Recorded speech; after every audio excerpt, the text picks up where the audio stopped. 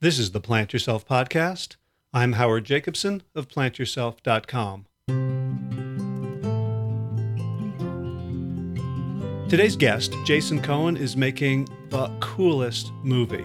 It's called Big Change, the movie, and it's about people who have lost around 200 pounds and kept it off for years, which is basically like looking for the Loch Ness Monster or Bigfoot or something. Because when you look at the statistics from the National Weight Loss Registry, like nobody does that. Like 5% of people manage to lose 5% of their body weight and keep it off for even a year, or like 1% or some crazy number. Like nobody does that. And when you look at TV shows like The Biggest Loser, they just had a study in obesity where the 2009 crew of contestants have all gained the weight back and then some. And so all scientists are going, well, their metabolism must be different. They have to exercise like 3 hours a day more than everybody else. And it's basically impossible.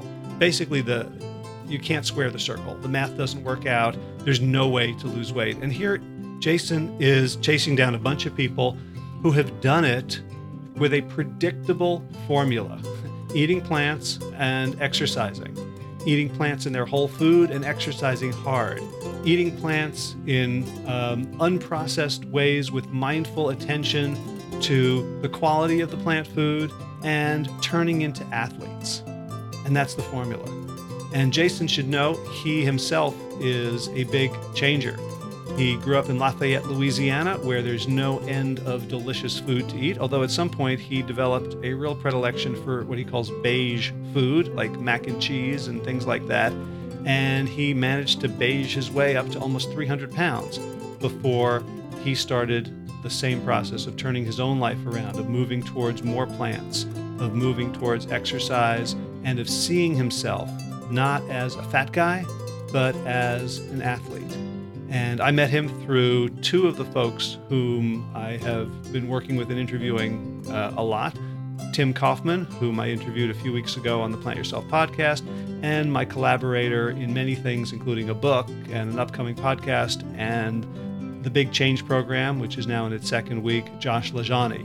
Those two are two of the folks that Jason is highlighting in his Big Change film. So without further ado, Jason Cohen, welcome to the Plant Yourself podcast. Thanks so much for having me. I appreciate it. So I heard about you through a couple of friends, Josh Lajani and Tim Kaufman, and so you're making a film, right? A documentary? Yeah, that's right. More or less trying to just kind of document people and share the stories of people who have lost significant amounts of weight, have been able to sustain it, and just to hopefully help other people realize that they're not trapped in their situation that they find themselves in, that they actually can do something about it, and show them real world, everyday people who've done it. And if they can do it, then anybody can do it. Yeah. So that's, given the statistics, and I'm sure you've looked at, the National Weight Loss Registry and various things like that, you're basically like trying to find, the Loch Ness Monster and Bigfoot and right. These are in popular culture, these things don't exist, that people lose huge amounts of weight and keep it off. Yeah, it's super unfortunate. And actually, I did enjoy Bigfoot and Loch Ness Monster as a kid, so maybe there's a connection there. But yeah, I had lived under that lie or that story for a bit of my adult life, up until the point at which I realized that for myself that my future was in my own hands, and that I couldn't blame it on genetics. I couldn't blame it on my surroundings or the people, or just think that I was kind of entrapped in this body that wasn't going to cooperate. And then once I saw in my own self, which I'm nobody special, that change was possible, and that I was able to move forward with something that actually put my life on a different projection, I realized that although maybe culture and other people might be living in a certain narrative, because that's just kind of the way we've been going, and you kind of jump in the boat and you just go down the stream, that there is truly another way, and that it is possible, that if you want it, and that hopefully through this, that we can build a network of people and a network of stories that will show people that statistics although they are true, they aren't necessarily the end of the story. All right, so let's we started at the beginning, like a good narrative device. So let's go back. We started in the middle, rather, like a good narrative device. So let's go back to your beginning. So tell us about your journey and your interest in in health and weight loss, and like why it's a personal issue for you. Yeah, so I'm originally from Lafayette, Louisiana. That's where I live. Phenomenal place to live. People are amazing. Fortunately slash unfortunately, the food is also amazing. And throughout high school and college, I just found myself getting bigger and bigger. I say that the only things I ate were the color beige, whether that was frozen pizza, mac and cheese, basically anything with cheese. And so the limited nature of what I ate, whether it was because we were in college or I was young and married or had a business, it just was very narrow. And as a result of my choices, I got bigger and bigger to the point at which I was 297. And I hopped on the scale one morning for whatever reason, which was a once a year or once every 2 year thing, and realized that I was, my scale only went to 300. And so I saw the needle. It's one of those old time scales where it just slowly goes up. And I thought it was gonna actually go over. It didn't, but I just said to myself internally, you're not going to get above 300 pounds. And simultaneously, I had a friend who was close to me who was a little older and actually looked better than I did, who passed away from a heart attack unexpectedly. I had other friends around me who were a little bit older and who were, just kind of dealing with what I originally had thought was just the ailments of getting older, but also realized that they were ailments of, an unhealthy lifestyle and being bigger. And I basically just saw myself heading towards that. And simultaneously, a friend gave me a bicycle as a gift, as a going away gift. He was moving, and said, "Here, I want to give this to you." He was a BMXer, still a great friend. And basically, I said to myself, "What are you giving a 300-pound guy a bicycle for? Like, I'm going to be scared on it. I'm going to look like an idiot." And little did I know that was going to kind of be a switch for me, and for a new love and a newfound interest in cycling. And then, kind of right off the bat, I did a weight loss challenge with a friend, which is ironic now because it was actually the prize at the end of it was a big, nice meal at a restaurant in New Orleans.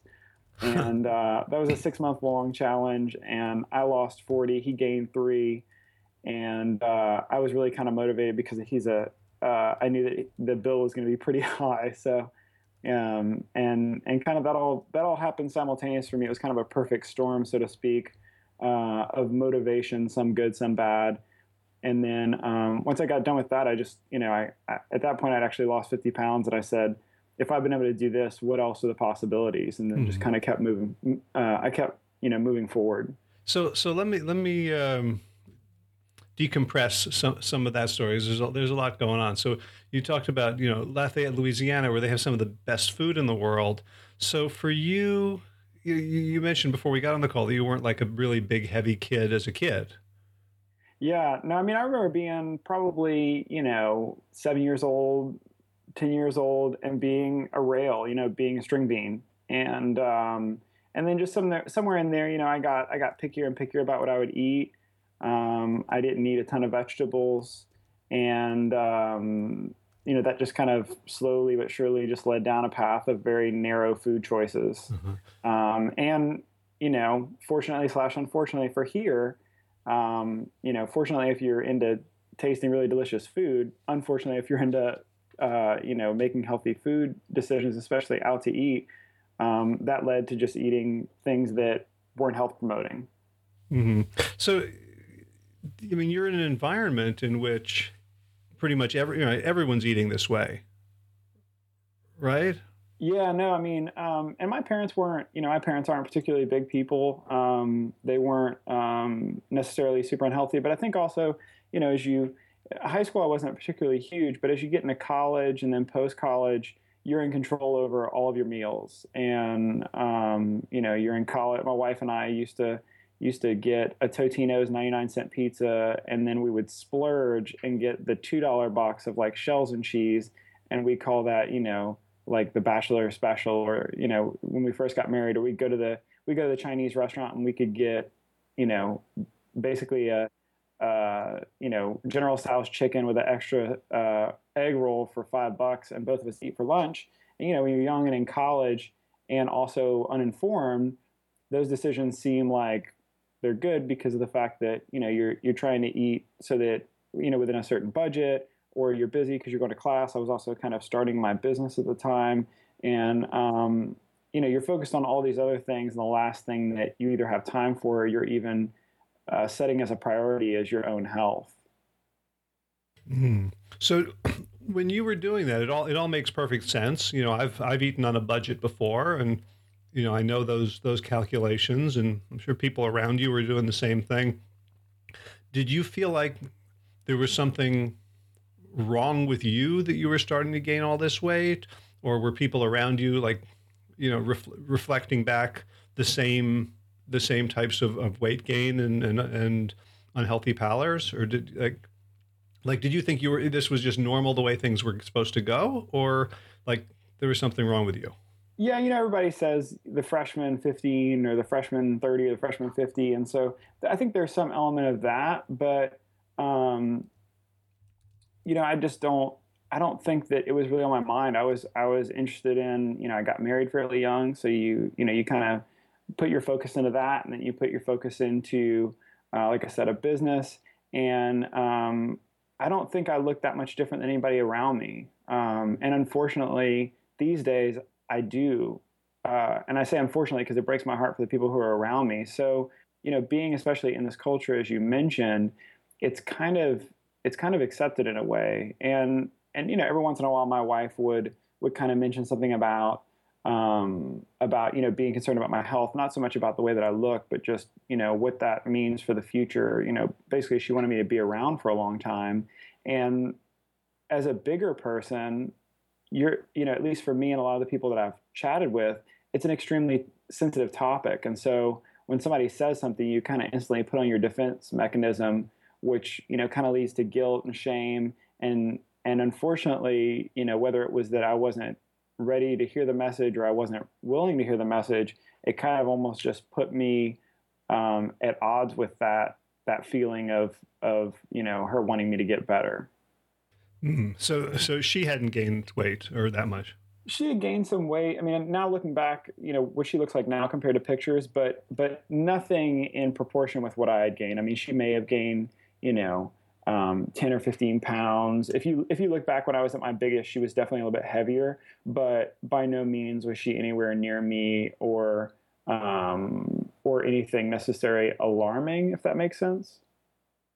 Yeah. Yeah. So, I mean, a couple of thoughts. One is like, it never occurred to me before until you just said it, when you just like freshman 15, how dangerous that is to normalize it. Yeah, no, for sure. I mean, everybody around you is eating it. And, whenever, I kind of say it as a joke now, although it's certainly not funny, but, at the time I was involved with an organization where they had free lunch on Monday, and all the church ladies would come and bring, rice and gravy and fried chicken. And then it was like, you knew which place had the dollar burger on Tuesdays, and a different place had, $2 burgers on Wednesdays. And then, Thursdays, there was something, that was in that lineup as well. And, it's just, you kind of live in a bubble and everybody's doing the same thing, and you're staying up late at night. For me, I was cramming for tests or working on projects late. Like I said, trying to work during the day or work at night. And so you're eating into the night. It's pretty easy to see how, things lead in that direction. And I think simultaneously, you're thinking about taking care of, your grades. You're thinking about, for me, taking care of my marriage and taking care of a business. And, somewhere down the list, way down, is your person. But that, if you can get all the other ones right, then there's not much time left for yourself when you're that far down. Sure. It reminds me in a weird way of like my relationship with iPhones, where like I get one and I was like, oh, there's all these cool apps and the screen's better than the last one. And then like after a while it's full. Yeah. And like now I got to deal with, I've got, 15 gigabytes of stuff on it, and now it's malfunctioning and I can't download things. And like until it reached that oh no point. I was completely oblivious to sort of, caring for it. That there was, it felt like there was infinite inputs until there weren't. I don't know. That's like Yeah. a really dumb metaphor, but And simultaneously, you kind of almost think, well, there's nothing I can do about it. I might as well just go ahead and get a new one, or the new one will work better, rather than actually addressing the issue at hand. yeah, yeah. So when your wife wanted you to be healthier, to maybe lose a little weight so you could be around longer, um, did anything work, or did all of her efforts just sort of push you into resistance? No, and to be honest, I don't want to make her, not to say sound like the bad guy, but I don't want to make her sound overly naggy or anything. But she didn't necessarily push me. It was just one of those things that would come up every once in a while. And to be honest, at least for myself, and I think for a lot of people, you feel uncomfortable enough as a larger person, whether that's with your own self-image or the way that people sometimes deal with you and look at you, or just kind of some of the frustrations of the day to days that that's just one more thing. And so it's kind of like you're already on edge, and so whenever she brings that up, that's the last thing in the world that I'm thinking I'm gonna take in and do something about. And also, I've had this conversation with people. I think for me at least, and for several people I've talked to, once you start losing the weight and you realize you kind of work on yourself physically, simultaneously you work on yourself mentally as well, and you're able to kind of accept and receive those things that people tell you about that maybe you're not seeing, and you're able to see them and receive them in a way that I was never able to see before. Everything was a bullet before, if that makes sense. Hmm. Everything was somebody trying to attack me, versus like kind of this collaboration of trying to make me better or the situation better. Yeah, it's funny because I got an email last night from someone in our big change program that Josh Lajani and I are doing about, like, my husband just doesn't support me in this, and he refuses to listen to the calls that I'm on and read the books, and he just thinks and he said, the woman says, I've been dieting for 38 years, as long for as long as we've been married, and just thinking about, like, the spouse who is in one of those positions, like, we want the best for someone and we don't know how to talk to them about it, or whether we have any say and we feel helpless, or we're the one who's trying to change and they're dragging their feet. It's tricky, isn't it? Yeah, and I think too sometimes it's hard to hear that information from the people that you're closest with, because I don't know if there's judgment or perceived judgment involved, rather.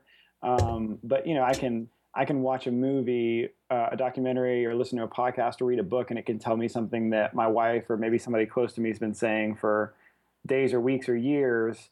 But because it's not coming from that person who's the closest to me, sometimes, at least for myself, I know it can be a little bit easier to digest. Which is basically what happened to me. It was an external, or several external factors that came along and said, hey, maybe it's time to do something, whether it was directly to me or I just, kind of came across the information. Uh-huh. Right. Right.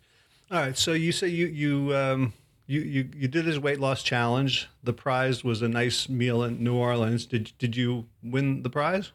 I did, yeah. I lost, my buddy, I think, gained 3. He came out.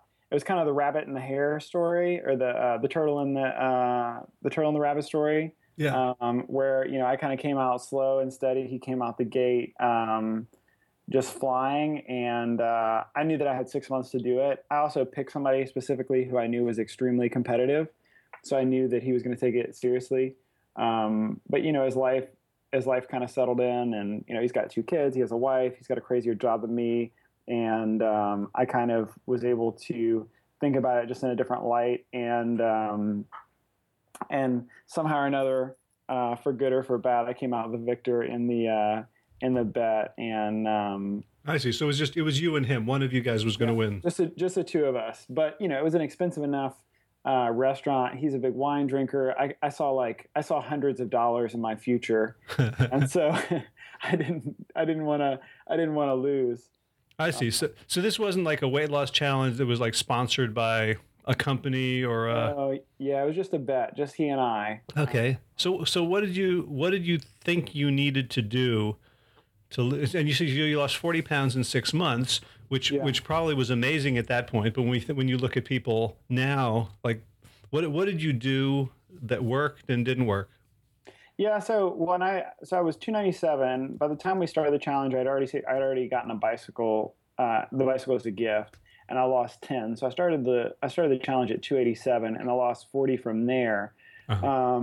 And honestly, I mean, I was so, like I said, everything I ate was beige. I would wait on the couch on my laptop working for my wife to say dinner's ready, and then that was like my physical activity for the day, was like getting, running from the couch to the table. I wasn't an unhealthy in terms of medically speaking person, but I just wasn't. I didn't move. I didn't really do a lot. And roughly how old are you at this point? I was probably around 25 or 26. So I was still fairly young, which I think probably did play a part in, my body responded really quickly to it. And I was also able to make changes to my life because, I own my own business, and I was able to, make adjustments in schedule or, dedicate time. But I would have a discussion with anybody who was willing to talk about it. I would tell anyone and everyone, everywhere I would go, hey, I'm doing this weight loss challenge. And then if they say, oh, I lost weight or I do this. And so I would try anything. My attitude was kind of, I'll try anything for a couple weeks or for a month, see how I feel, see how my body reacts. So, I mean, I tried everything from, like, I hate to say meal replacement or protein shakes because it's not like what you'd maybe see in a traditional, bodybuilder store or anything like that. But, just tried things like that. I started eating a little bit, a couple more salads. That was one thing that I would eat from time to time, which usually was like iceberg lettuce and Thousand Island dressing. um, and, um, and then I started riding my bike a bunch, and I kind of got into cycling, and I started, just using my bike as a transportation device around town.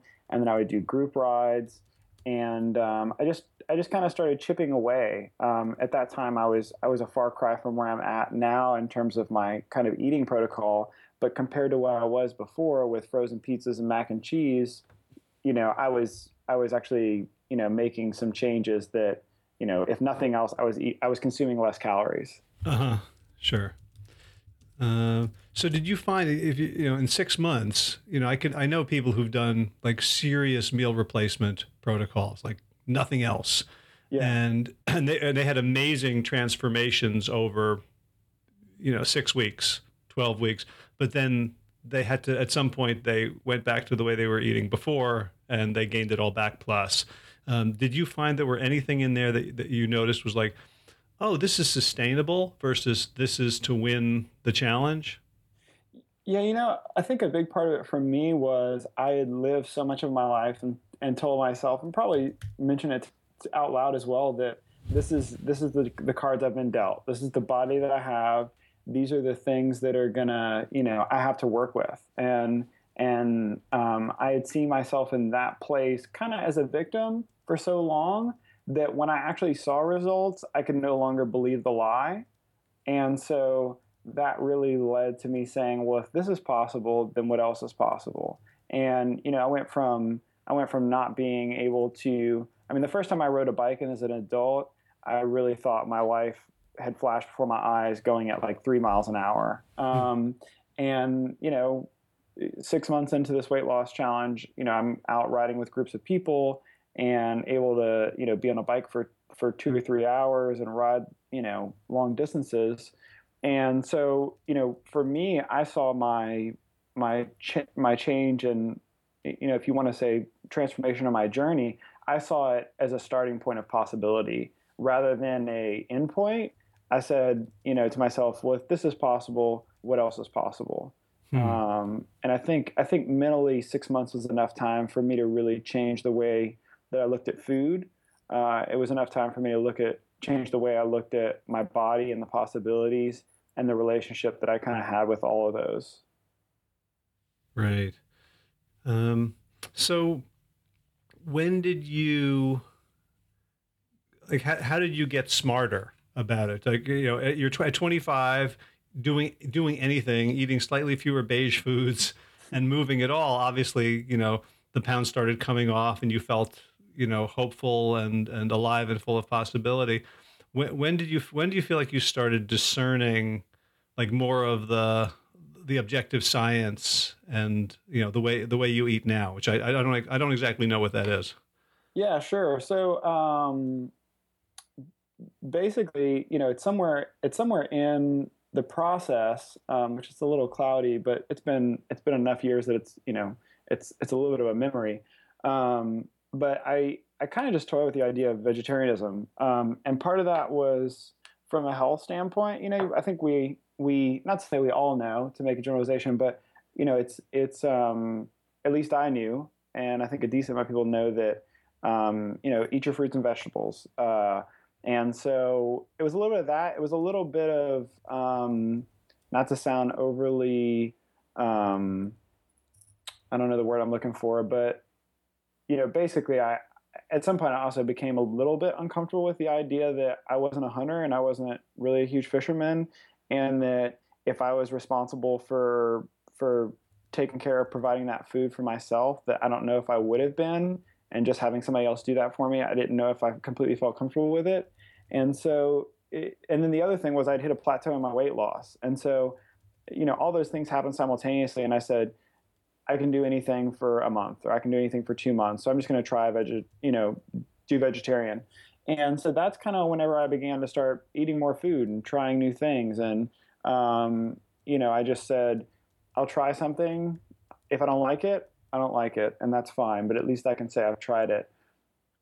And so that kind of just led to a path. And the unexpected benefit from what that was, I felt unbelievably better. And I wasn't anticipating necessarily it affecting the way that I felt as far as energy levels and just, physically, mental clarity, all those kinds of things. But I just realized that it all happened at the same time, and I really enjoyed it. And also, I was experiencing flavors that I had never experienced before. And funny enough, my wife is unbelievably supportive. But basically, I went out and did a little bit of reading and whatnot, decided to do it, and I came home one day and said, "Hey, honey, I'm going to do vegetarian for a month or two," which she wasn't thrilled, and I wouldn't necessarily recommend. But through the process, the thing that it did for us as a couple is I had never been interested in cooking before. I had never been in the kitchen before. It was always kind of her space, and then I would, it's almost like she'd ring the dinner bell and I would come. Whereas now we started actually experiencing cooking and being in the kitchen, and we kind of almost in a way unlocked a part of our relationship that never really existed. And at this point, this is probably at least 6 to 8 years into marriage. Maybe 5 to 6 years into marriage. So, just kind of really the initial plan was, hey, I need to lose some more weight. Let's just give this vegetarian thing a try for a little while. Because I had done that with a bunch of other things, whether it was like shakes or bars or whatever. It was all kind of a grand experiment. So now you were actually like cooking and Yeah, shopping and finding recipes. yeah, it's a novel idea.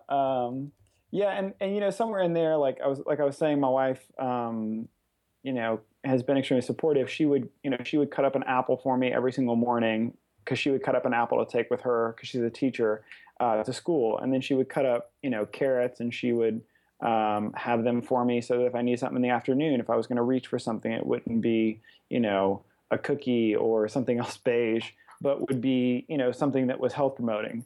And so we kind of just, and then it was like, well, there's an interest in this. And I never thought that, I never even thought, I looked at the spice cabinet before, and it just looked like a foreign land. And now it was something that I thought, hey, this could actually be something that I could be interested in, that we could do together, and that we could actually, experience together. And then, opened us up to, new experiences with friends and all that. So the vegetarian thing was really kind of just it was meant to be a 1 month experiment. And then little did I know that it was going to kind of lead me down a path to where I am now, that kind of gave me a whole worldview change.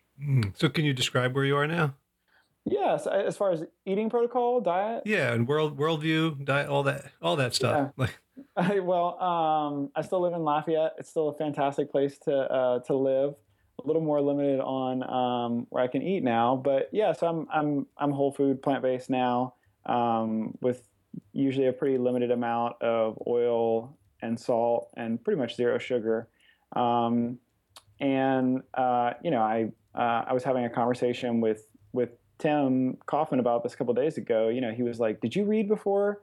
Whenever you were doing that?" I was like, "I didn't have the brain. I didn't have space left in my brain or any energy left to read." So I think there's just a general curiosity that's come along with this process, and now looking back, I can see that it really was just kind of a journey of discovery. And you discover one thing, and then that leads you to another thing, and eventually it led me into this place with the whole food, plant-based eating, with how it feels, with where I'm at health wise, as far as how I actually how my body feels, but also just in terms of what I'm able to do and what I'm able to physically, that I maybe could have never done before. And so yeah, that's kind of where I'm at now. hmm. So at some point, it sounds like a really beautiful sort of slippery slope or boiled frog, where you're doing one tiny little thing at a time, and then you wake up and you look back and go, "Wow, I've come a long way." Was No, was for sure. was there a point at which you felt like, okay, now I'm alienating myself from other people, like I'm different, like I've crossed a line? Um, yeah, I think it's probably easy to feel that way, and I really am hesitant to at all draw any kind of a picture that puts where I'm from in a bad light, because to be honest, like, um, the people are just absolutely fantastic. The place is amazing, and I absolutely love it here. But I think once you start to really make any kind of food choices, and in some ways some activity choices outside of what is traditionally pretty salt, sugar, and fat laden food, and a somewhat sedentary lifestyle, at least in a lot of ways, you kind of are an outsider. And I think that's changing, and Lafayette in a lot of ways has changed a ton. There's a huge active community here that probably didn't exist 10 years ago. Probably not unlike a lot of other towns that you would go to around the country. But I think once I decided to stop eating animals, and then especially like dairy, you get to be an outsider pretty quick, which is not something that I really mind too much, to be honest with you. It's cool because, although the that's certainly a part of it, it also gives me an opportunity to tell people about my story, about weight loss and my journey, and talk to people about the possibility of things that maybe if I would have done it another way, I wouldn't find myself in as much, if that makes sense. Mm. Yeah. So how do people respond? Um, it's a varied response. I mean, I've had people who I'm at a restaurant and I ask about, do you have any? I've kind of gotten better about it. I used to say, do you have any vegan options? Now I just kind of word it a little differently. But I've had people like from another table sitting next to me saying, "What? You're vegan at a restaurant that like aren't at my table?" uh, and it's oftentimes a little it's funny how offended somebody else will get about the food that I'm putting in my body. Um, but it is also now giving me an opportunity to have conversations that I simply just wouldn't have had before. So oftentimes it is kind of a little stand backish. And I think there's probably some stereotypes, some of which are probably well earned, that people are kind of just responding to or responding with. Um, but I also think that, even though I have tons of negative, I have an opportunity these days sometimes to go and cook meals for people, or have, conversations with people who are maybe where I was at the beginning of this, that has, it's worth all the people who are, have the funny vegan, vegetarian bumper stickers. Vegetarian, it's a, old word for bad hunter or whatever. Right. Um, but yeah, it's kind of varied, and I think it's getting better too. People are becoming more aware of it. If nothing else, they're seeing news stories about the health benefits and whatnot, and so and I always keep a couple pictures on my phone. And so when people ask me about it, oftentimes what I'll just do is I'll say, "Do you have a second?" And I'll pull out my phone. I say, I'd love to show you a picture." And then that kind of is a good place to start off from usually. Hmm. And yeah, when I look at Josh LaJaunie's pictures, like I have to take his word for it that was him. Is that kind of what people respond to with you, or is it like obvious that that's you? It's a mixed bag. I knew it was time to get a new license when I had a hard time cashing a check at the bank. Um, and so, sometimes you do have people who are able to see it, but I do have people who flat out just don't recognize me anymore. I'll be standing in front of them and I'll say, "Hey, hey, I had it happen on 2 days ago," and I said, "Hey, Billy," and he just kind of looked at me, and then I had to reintroduce myself. So yeah, there's certainly an element of that. I mean, I don't. It's not quite as extreme as by any means Josh, but I do look pretty drastically different. I carried a lot of my weight in my belly and especially in my face and neck, so it's understandable that people might have a harder time realizing that it's me. Gotcha. Well, maybe you can shoot me some before and after pictures for the podcast page. Absolutely, I will. Okay.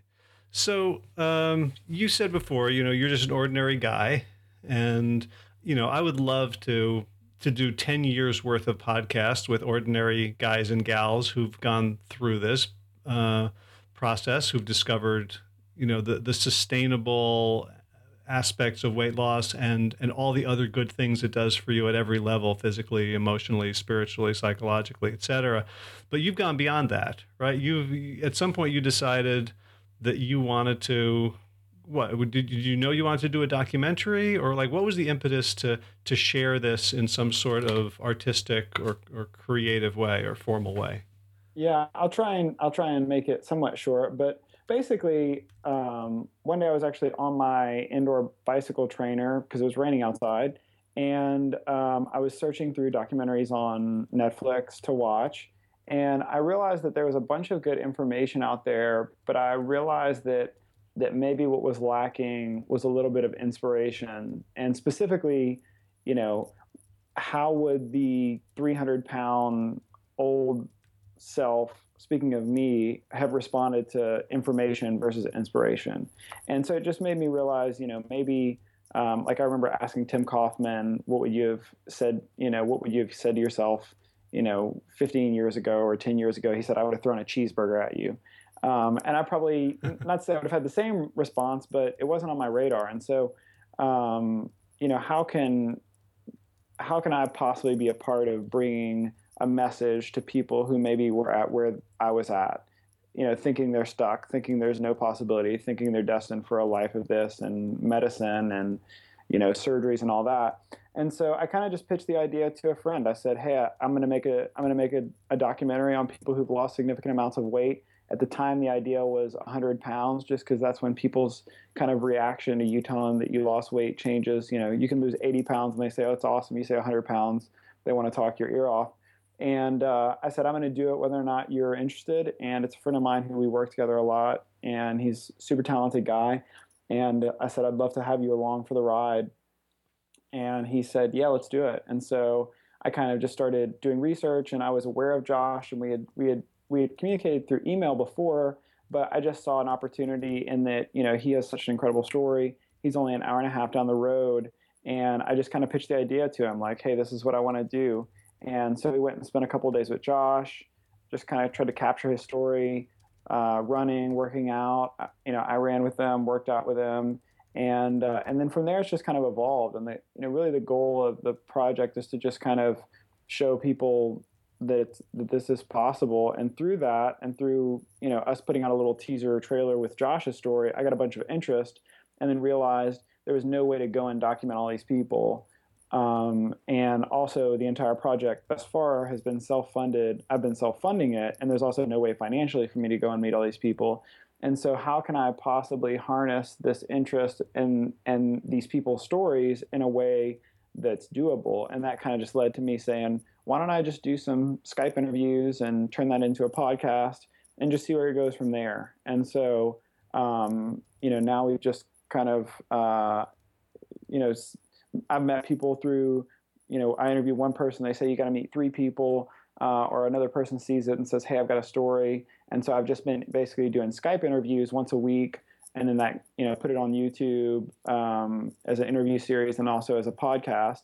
And then additionally, and now the plan is to film 4 different people, including Josh. And then we just got finished last week filming Tim Kaufman, and actually do a full length. And the goal with that would be that it would be on a platform like Netflix, or hopefully Netflix, that there would be an actual full length. So I think initially, to get to your original question, I did know that I wanted to do a documentary, but I didn't know necessarily that it was going to also develop into a podcast and an interview series, which has been phenomenal because it's given me an opportunity to talk to people and, quite honestly, sometimes ask them really tough questions and hear some answers that maybe in everyday life I wouldn't hear from people otherwise. Like what? Just the things, mostly the emotional things, the things that you go through. It's easy as a bigger guy or gal to, make jokes or kind of self-deprecate, but the harder things are to have those conversations about, whether it's the medical issues that you're having or some of those things that you deal with when you're by yourself, when you're, kind of the things whenever you're telling yourself, not to say you're not worth anything, but as a bigger person, at least for me, I know for a lot of other people, your self-esteem isn't that great. And the way that you think about yourself and the way that you think other people think about you, whether it's true or not, is usually pretty negative, or oftentimes can turn to negative things. And so, by asking some of these people questions about, what surprised you about losing the weight that you weren't necessarily expecting. And when somebody says, now I have confidence, or now now I can navigate social situations, or now I don't sit and cry myself to sleep, or, feel like I'm not worth anything. Those aren't conversations that, for me, at least at 300 pounds, I was willing to have with people. But my hope is that for somebody who's maybe possibly listening, who's maybe where I was, that they can realize that they're not the only ones going through it. I mean, there are these little things that I think people do when you're bigger that you think that only you do or only you're aware of, that when you start to talk to these people, you realize, oh no, everybody does that. Like whether that's, I remember somebody was saying, you can tell a person, who's maybe a little bigger, who struggles because they only tie their shoes on the inside because they can't reach the outside, the outside of the middle of their shoe. And so they're just, they're cues like that, or things that I think we feel like we're going through by ourselves, but the reality is other people, because of maybe similar circumstances, are also dealing with some of those same things. Right. So, one of the things that I've heard from sort of this new age spiritual community is that there are ways in which a lot of excess weight functions as a protective barrier, right? On some sort of emotional level. I don't know if that's true or not, but I think to the extent that it might be, it's a great relief for someone to lose the weight and to start to practice like emotional accessibility and vulnerability, as opposed to, I know I talked to Josh about this a lot, about having to be the life of the party and always having a smile on his face is almost a form of deflection, like a mask. Yeah, and I think you spend, it's I don't know the numbers, but I think you spend an incredible amount of energy in your head, and whether that's, it can be simple things like preparing for where you're going to park, where you're going to sit, how far is the walk going to be? Do I need, I always need to wear an undershirt. You spend so much time mentally on all these other things that I think sometimes there's almost no space left for personal development, or for really considering, kind of how you dealt with a situation. Like I know Josh says this, and I know a lot of people say this, it's almost like you're not only physically heavy, but you're emotionally heavy, because these things that, that for somebody aren't as maybe big of a deal, you kind of in your mind, or because situationally it may actually make things more difficult, you expend more of that mental and emotional energy than you would if you didn't have to consider those things. Yeah. So what? So the first person that you did in-depth footage with is Josh, right? Yeah. We spent 2 or 2.5 days with him. Like I said, it just kind of made sense because he had such a great story. I'd actually gone down ahead of time with him and spent a day, and we worked out. We kind of just hung out for the day, just kind of getting to know him, and making sure that I kind of knew what his life looked like ahead of time, and which was great because he's, I think I mentioned this, but he's an hour and a half down the road, and he also kind of sticks out like a little bit of a sore thumb in that community, which I think in a way maybe, I don't know about for me, but for him especially has made him extremely resilient in the way, and also very determined in the way that he does things. Because it's kind of like you make a decision to go a direction, and then there's no deviating from that. Yeah. So, what surprised you about your conversations with Josh and you're observing his life? Did you think like, okay, so I'm using my own story kind of as a template, and Josh is going to fit into that? Were you surprised more by similarities or differences? Like, what really struck you in that first series of interviews? I think first off, and I should say this, really my hope and my goal with this whole project, whether it's the podcast and the interviews or the actual film, is to have a diverse enough group of people so that no matter who is to turn it on, that they would be able to relate to somebody. And I think one of the things that makes Josh different, even, from, we just got finished with Tim and some of these other people that I know or I've had conversations with, is his level of dedication and determination, I guess, is at a different level. I mean, our we only shot for 2 days, so we had fairly long days. Where our second day, I think our first shot was scheduled for 3 a.m.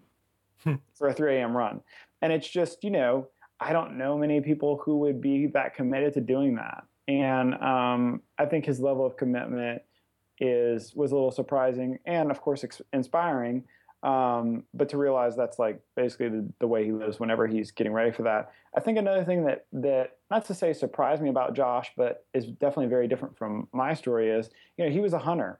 He is much more kind of if you were to draw a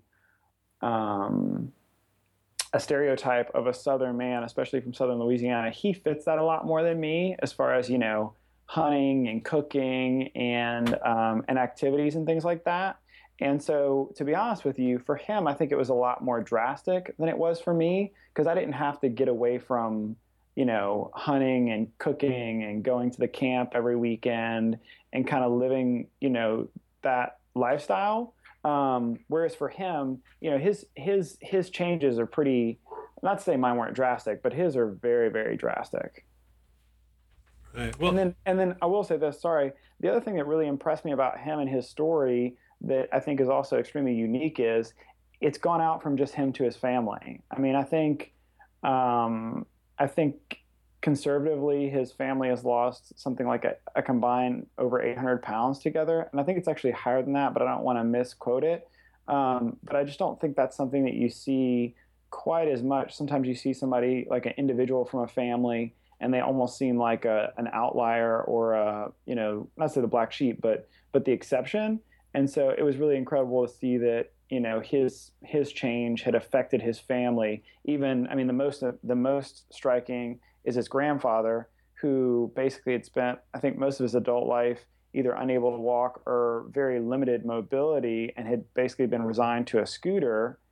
And now he's actually at 85 able to walk off of his medications and at a lower weight than he's been by, I think, over 150 pounds, maybe now over 180 pounds, at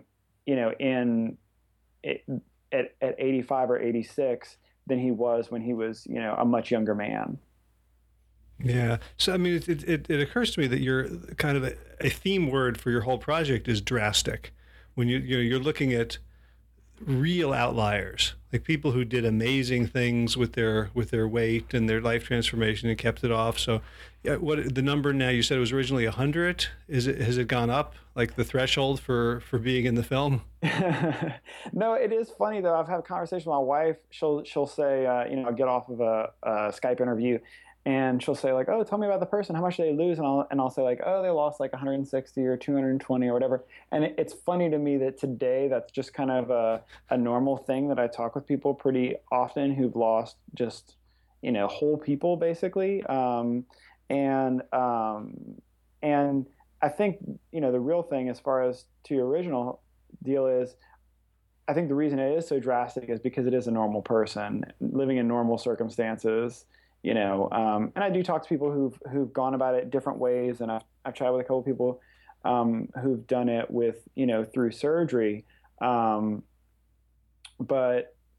I don't, a lot of the people who I've talked to, even though maybe they had some desire to make changes, I think that in part there may have been a little bit of a lie that lived with beneath that just kept perpetuating, that said you're going to gain it back, and people have truly said whether that's a lie within themselves or that's just a lie that we live with, like you said, the statistics aren't good.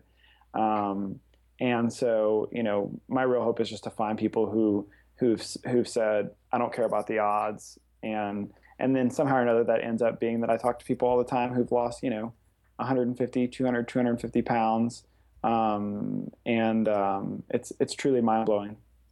Yeah, and what occurs to me is, like, when I first heard Josh's story, it's like, wow, that totally is extreme. First the background, and then all the emotional baggage, and then the family stuff. And then I interviewed Tim Kaufman, and it's like, wow, he's got no knees. Right. He's running a marathon with legs that shouldn't even work. And well, that's really drastic. And I'm imagining there's something about, pretty much everyone's story that is, for lack of a better word, really heroic. Like, when I think of hero, I think of against the odds. Like, yeah. And I think the beautiful thing is that, I'm like learning through this is like, we all do have a beautiful story. And, for some people, they're just in a different place in that story. And I just happen to be talking to people who have, like you said, really dramatic or really heroic stories.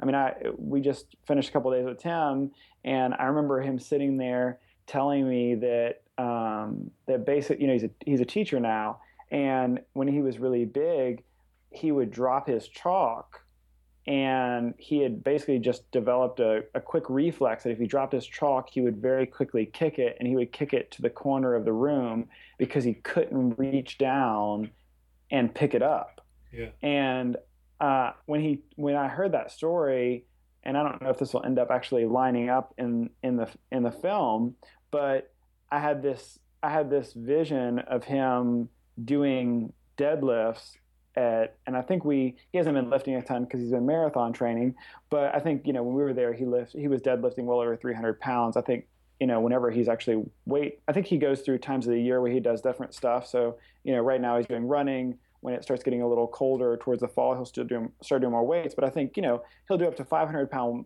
deadlift. And so I really I thought, here's a guy who couldn't bend down to pick up a piece of chalk that's a couple ounces, and I'm standing here watching him deadlift over 300 pounds. I mean, it's just it's remarkable. And to sit there, we kind of he pulled out a box of his old splints and casts and canes and crutches out of the attic, which were just a fraction of what he used to have. And he's sitting there going through the box, and I just can't imagine the man in front of me using these devices. I mean, he's got I don't know that this will make it, but it was kind of funny. He has a Punisher t-shirt, and he's using the canes as if he's got like dual wielding machine guns. And and now he's standing in front of me with this, whereas before those were basically the ways that he was able to move. And then we also had an opportunity, which was amazing, to sit down with his doctor for a couple minutes, and his doctor, who's been seeing him for like 15 years, said every time I don't believe this is the same man in front of me. I have to pinch myself whenever I see him. And it's an honor to be a part of these, to be allowed into some of these stories, and whether that's a hour long or 30-minute long Skype call, or for Josh and Tim, and hopefully for two more people, actually really kind of getting a glimpse into living their life for a couple of days. It's made me realize truly that anything is possible. Yeah. So I don't know that it's germane to the main topic of like lifestyle change and drastic transformation, but I'm really curious, like, were you a filmmaker? Was that your work? Did you know how to do this? No, there's a little bit of learn as you go. So I'm a photographer. That's what I've done for the last, I don't know. Basically, it's what I've done for most of my post high school adult life full time. So probably somewhere in the neighborhood of 13 years or so. So I've been a photographer, and then I've always dabbled with video or film. But it's been project to project basis, or sometimes for personal projects.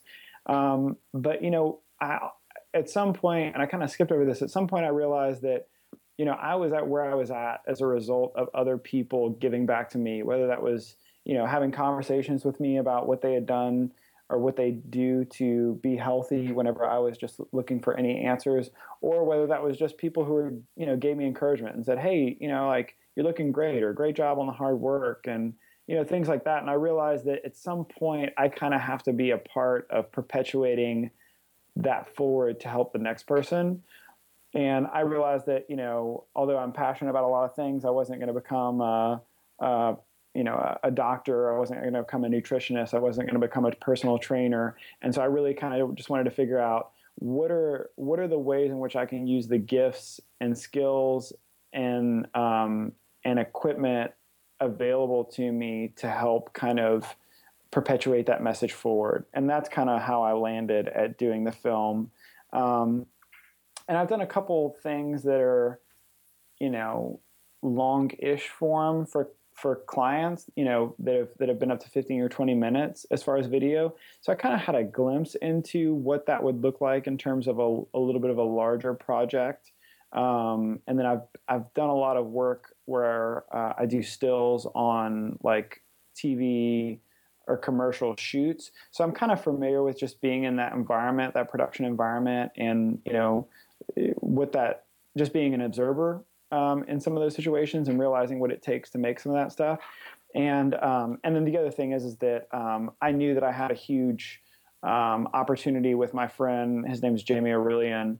In that, he could kind of be the camera technical on that side of things, and that I could kind of just stick with a little bit of the story and the logistics and all that kind of stuff. So, although it is me doing, you see me on the podcast and the interview series, and I'm kind of present a little bit in the filming, Jamie is a huge part of this as well. So you mentioned that you're self-funding. Are you doing any sort of fundraising or crowdsourcing or looking for investors? So if my billionaire listeners happen to be, the beautiful thing is that because it's just Jamie and I, and he's being kind enough to kind of give me his time and time with his equipment, the stuff that especially I don't have.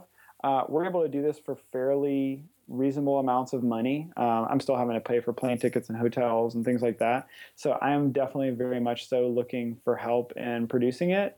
But what I can do on a very low key kind of situation is probably a lot more than what some people would need. Just once you start working in a ton of people, and I did the edit for Josh. I'll probably do the edit for Tim. There's probably a decent chance I'll do most of the edit or the story for the full length. And so the amount of money needed to do it is not a crazy amount. And I would, we're looking at different options. I guess part of the thing for me is that I would love, if we're going to do something, I'm not saying that I'm not now, but I want to make sure that the people who are, who we would potentially be looking for money from, that they would also be able to get something out of it and get some level of benefit from it as well.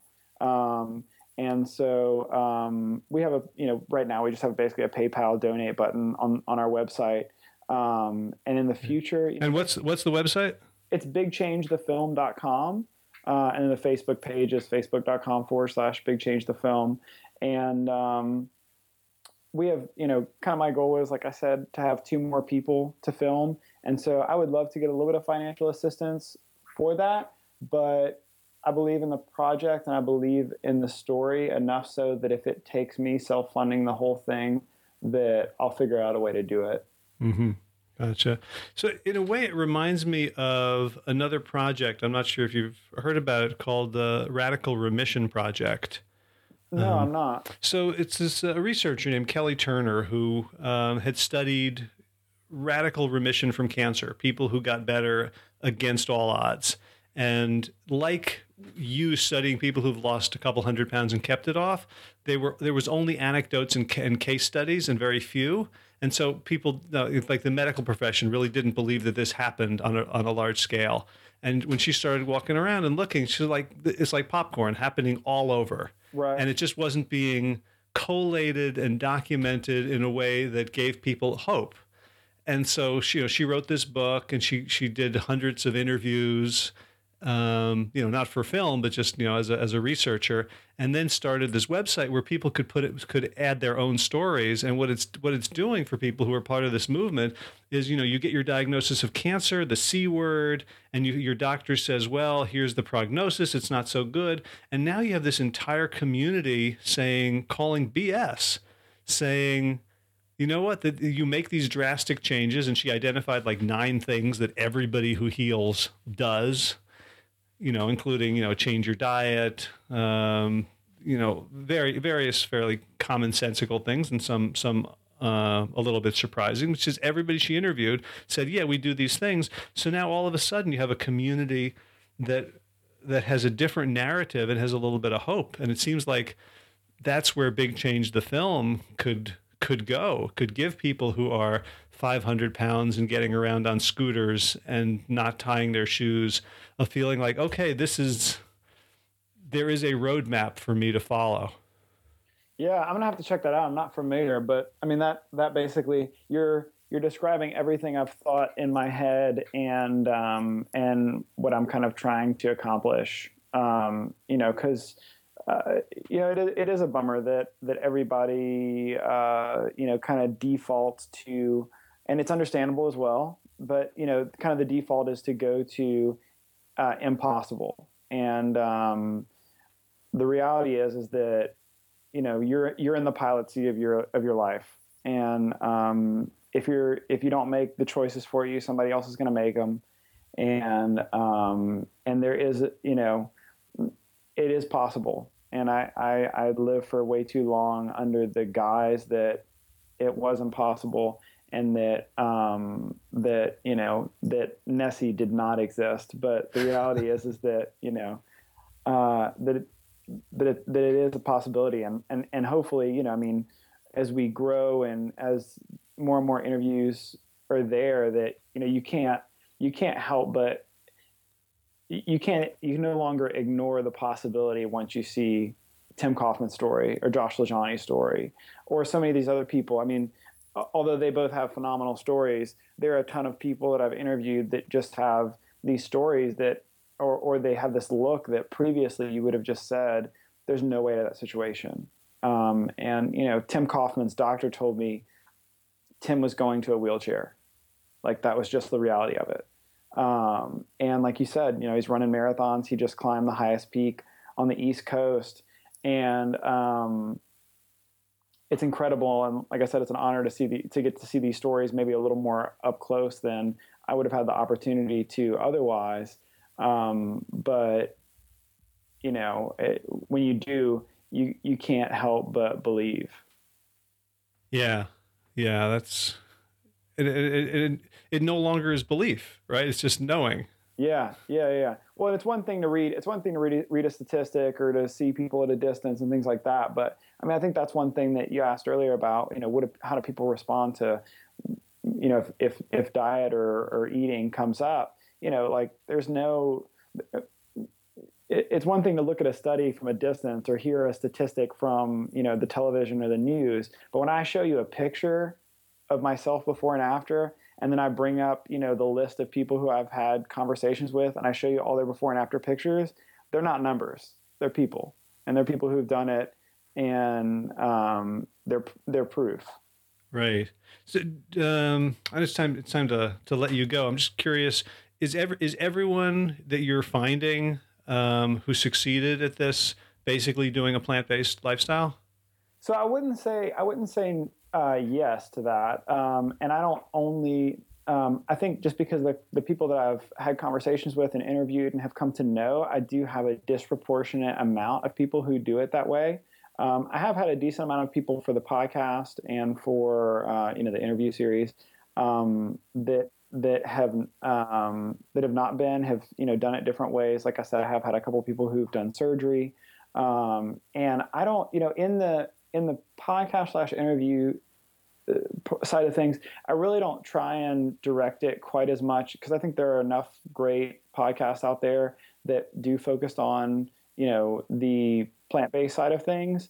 I don't necessarily put maybe as much emphasis as other people, although I don't tell people that I don't want to talk about the eating side of things. But I think for that, at least, especially trying to reach as wide of an audience as possible, that's really just focus on people who are able to make a big difference in their life.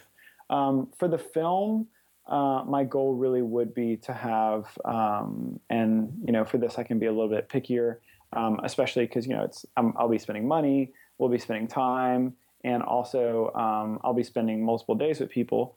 I think for that, it's going to be people who are plant-based. I think it makes sense for where I'm at, for where my personal message has kind of come from and is now. But I know, just from, if nothing else, just while doing research, for people who I'm interviewing, I know not everybody's plant-based necessarily. Gotcha. All right. Well, I can't wait to see. Are you going to be like putting out the footage as it comes up, little trailers and teasers and things? We're gonna our next thing to tackle is going to be a trailer for Tim, and so kind of in addition to everything else just kind of going on with life, that's kind of up next. And then I would like, if nothing else, to keep myself motivated and moving forward. I would love to be able to have all the filming done within the next, let's say, year or so. Actually, I'd love to have the filming done by spring, which means that I need to have 2 more individuals that I'm going to go and spend time with. And so, I would love to have everything done by the spring, and then start really trying to put together the bigger story, over the summer or fall of next year. I also think that if I don't commit to things like that, especially in public spaces such as this, that I may not have quite as much motivation. All right. Well, you all heard it here. So if we don't see something, I'll publicly post your email address. Yes, shame me, please. I'll need it. Right, because that's the best way to get people to change, right? Deep shame. Deep shame, yeah. All right. Well, Jason Cohen, it's such a great project and such a great idea, and I love that you're doing it, and I love that you're doing it and not trying to feel like you need $8 million, like you have a background in photography, but you're going for it in a way that I think inspires me, and I think other people who want to do some testimony, who to say, you know what, we can make change in the world the same way we made change in ourselves. We don't have to do it huge. We can just do it, do a little bit of shooting, put together a podcast, and watch it grow, just as we watched ourselves shrink. Yeah, no, absolutely. Well, and I think we live in an amazing time, and I've been extremely fortunate to be born into a place to where I am now, and get to a place where I'm now, where creating content that can speak to people and reach people is more accessible and less expensive to do than ever. So the excuses just aren't there in a way that they maybe were at one point in time. Mm-hmm. Yeah, that's it's so easy to focus on all the negatives in our environment, but there are positives as well. Well, we only get so many laps around this big rock that we're going on, so we got to make them count. Right on. Jason Cohen, thank you so much for taking the time today. Yeah, thank you for the opportunity. I always enjoy listening to your podcast. It's an honor to be on it. Awesome. Be well. All right, thanks so much. I hope you enjoyed this episode of the Plant Yourself podcast. Be sure to check out the show notes with links to everything we talked about, including the Facebook page and the website for Big Change the Movie at plantyourself.com/167. If you're new to the show, you can catch up on 166 archived episodes over at plantyourself.com. And if you get the podcast but not the weekly email newsletter, get over to plantyourself.com and sign up. Thanks to Plant Yourself podcast patrons Kim Harrison, Lynn McClellan, Anthony Disson, Brittany Porter, Dominic Morrow, Elizabeth Clifton, Barbara Whitney, Tammy Black, Amy Good, Amanda Hatherley, Mary Jane Wheeler, Ellen Kennelly, Melissa Cobb, Rachel Behrens, Christine Nielsen, Tina Sharp, Tina Ahern, Jen Vilkanovsky, David Bizek, the mysterious Michelle X, Elspeth Feldman, Victoria Dolomanova, and Leah Stoller. God, I'm getting so good at saying that. You need to challenge me. You need to add some more names to that, so I have to practice that, letting them come trippingly over the tongue, for your generous support of the podcast. If you would like to support the show, you can share this and other episodes on social media and via email. You can write a review on iTunes. It takes so little time. If you listen to even one episode and you've gotten like an hour's worth out of value, if you would take 2 minutes and go over to iTunes and leave a review and some stars, that does so much good for us.